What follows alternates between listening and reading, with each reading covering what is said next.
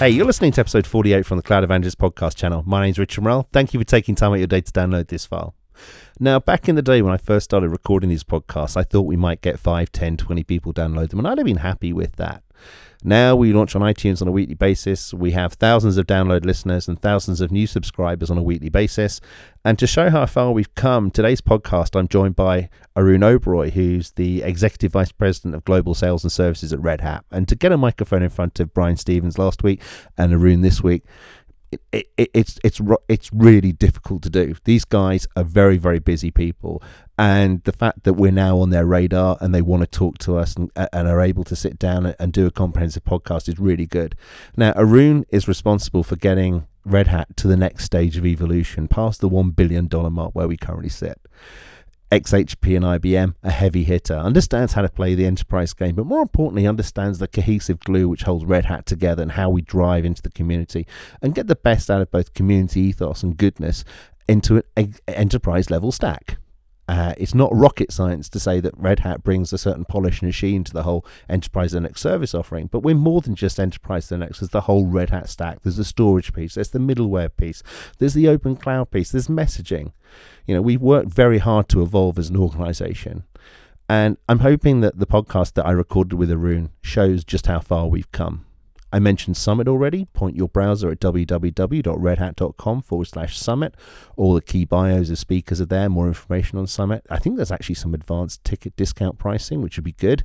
I went last year. Really busy time. 3 hectic days preceded by the developer days. And of course, we've got the OpenShift developer day there as well, which is well worth attending. I went to the one in Portland before the OpenStack Developer Summit. So without further ado, again, point your browser at www.redhat.com/summit. Make sure you go there. If you haven't registered already, go and do it and tell them I sent you. But without further ado, here's the podcast I recorded with Arun. Enjoy and come back for more great podcast content. You're listening to a podcast being recorded as part of the Red Hat London tour. We're very fortunate when we get executive officers coming to the UK from the US, so occasionally it's nice to put them on the spot. So this afternoon, I'm joined by Arun Oberoi. Arun, introduce yourself. Sure, happy to. I'm the head of sales and services at Red Hat. So as a company, we've been through this adolescence when we first started, going from a cardboard box set, a CD with a book and some stickers in. We made the decision to go RHEL. We made the decision to have an enterprise distribution. Very often, customers still see us very much as a Red Hat subscription. We're more than that, aren't we? We're much more than that, but we're also happy that customers do see us as a strong Linux brand, and it's associated with Red Hat. It's a great foundation to do what we're doing in building a brand going forward. And we've come a long way. The rate of change at Red Hat has been incredible just in the short 1 year that I've been here. We've acquired 3 companies in the short few years that we've been in existence. We've gone from a Linux company to one of the highest growth companies in the industry in our space, certainly the largest open source provider. And we have gone from a company that was a Linux company to becoming a middleware company. We've taken our middleware portfolio and expanded it extensively with recent acquisitions as well, into the business process management space, into making the integration engine much more robust. And beyond that, we have taken new emerging markets which are still coming together. I'll broadly classify them as cloud and cloud management, and made acquisitions all the way from the virtualization space, then open virtualization alternative to a major vendor out there, proprietary. And we've gone from that to adding new elements of the portfolio with management of cloud, cloud-centric management, focusing on management of workloads and providing agility across the infrastructure. So really, in terms of, from a customer standpoint, looking to an alternative to build out this next generation infrastructure, we offer a pretty compelling portfolio across the stack. All the way from the OS layer to the service creation and delivery layer and the management layer, along with significant plays in the storage play, which is a huge, very fast-growing market as well with the storage acquisition we've made. I think sometimes we're fortunate when we sit in front of customers and the sales guy goes in and it's almost Batman and Robin style with his SA, and the customer buys both the product and the relationship they have with that sales guy in his SA, in the respect that Red Hat all of a sudden becomes an enabler of change. And as we've grown away from the traditional silo mentality around IT and around that people didn't make a decision until tech refresh. Now consumers and customers want more bang for their buck. They want it now. With JBoss, we've been able to do that. It's middleware for the cloud. It's here now. With the Manage IQ acquisition, I mean, that was very cute in the respect that all of a sudden you have a single pane ability to be able to look into heterogeneous clouds. But more importantly than that, do all that granular reporting that people just can't do. I mean, one of the things that stops people getting to cloud is fear, uncertainty, and doubt around things like Patriot Act and the safe harbor, geolocation of workloads, being able to go out there and provision properly. And all of a sudden, Red Hat has something to say, more than just being the ability to provision Rev or the ability to push RHEL or JBoss into the data center. Yes, and yes. I think the important thing to keep in mind is, yes, we have a lot to say. Yes, we have a lot to say and offer in terms of building out this next generation open, affordable, available infrastructure, which is where the world is headed to. But I think more important than a lot to say is we also have a lot to listen.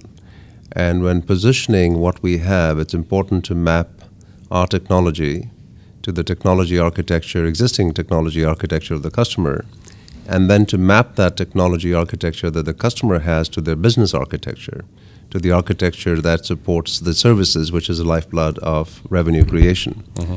So to the extent that we really understand this top-down, i.e. business process looking down, and how we support that from a technology infrastructure standpoint is going to be critical in how we make customers take advantage of what we have. So it's as much about delivering and deploying the technology and making sure we're being excellent at that as it is about selling technology pieces. In fact, it's more about understanding how it's going to be deployed. I was with Brian Stevens last week in Portland, Oregon, sitting in a crowded convention center with 2,500 very astute people, mm-hmm. and it was a very different show. Usually when you go to the VM worlds, it's about people picking up swag and also looking at the latest, greatest stuff that they're going to be acquiring. This show is quite scary in the respect that these were people who were actually doing, developing, deploying, and provisioning. Mm-hmm. And I think a lot of people in the room looked to Red Hat to understand, were we more than a one-trick pony? Or were we actually looking to be the savior of OpenStack? And Brian played it very cute and said that, no one company or organization is bigger than OpenStack. We're a contributor to something that we value and that we're pushing forward. But trying to understand how blended environments work and offering a level of maturity and context maturity around things like security with all the SC Linux goodness that we bring to the table, around OpenShift, around the whole platform as a service piece, around KVM, the ability to have your open hypervisor. And it's obvious listening to the feedback as you're walking out the hall and the next 2 days at conference that there was a sort of sigh of relief that Red Hat was actually at the table, that we were here to assist make that happen. But more than just run a flag up to say we're the second largest contributor, that we were actually part and parcel of the next level of open architectures that could be then consumed by the likes of the Comcast and the British Airways and all these big customers who are starting to think on their feet about where they're going for the next 2 or 3 years, and that Red Hat's a real context part of that. Yes, I think, Richard, you make important points. So there's a couple of points. I think when you think about us being a major contributor, which we are in most of the spaces that we play in, to the community, and we're also a great beneficiary of the community because we take from it. Mm-hmm. It's less important how much we contribute to the community. It's more important how vibrant the community is. And that's how Red Hat approaches the whole open source play. We truly are pure play from that perspective. There's nothing proprietary about our agenda at all. And that truly speaks to your point about, people are glad we're on the table because we'll keep the agenda pure and we'll contribute to it. Having said that, I think the important thing also from a customer standpoint to keep in mind in thinking about architectures, and OpenStack is an emerging approach. It's going to be a fast emerging approach given the adoption, and the world needs something like OpenStack to manage all those resources, mm-hmm. Provision, manage, etc., all those resources. I think the important thing to keep in mind is if I am a CIO or if I'm a customer, if I'm a technologist trying to make technology work for my business, there are some fundamental shifts going on in the industry, fundamental shifts both in terms of social media, the sociology and explosion of technology in terms of the networked individual, the enterprise, the social enterprise, which is becoming much more networked than it ever has. And all this is putting a fair amount of strain, in fact, a lot of strain on the core architecture.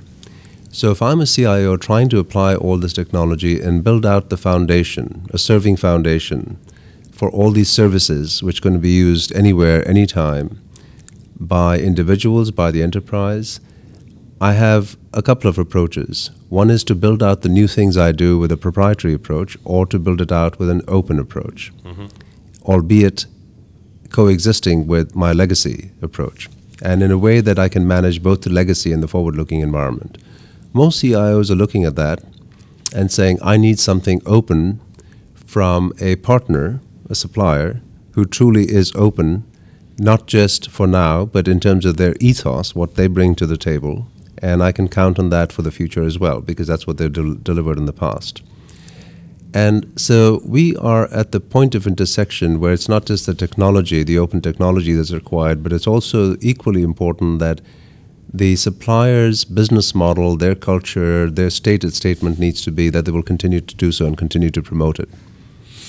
Arun, it's been absolutely amazing having you on the podcast. I very rarely get a chance to have someone of your ilk on with a microphone in front of him, so I appreciate it. Thank you very much for your time.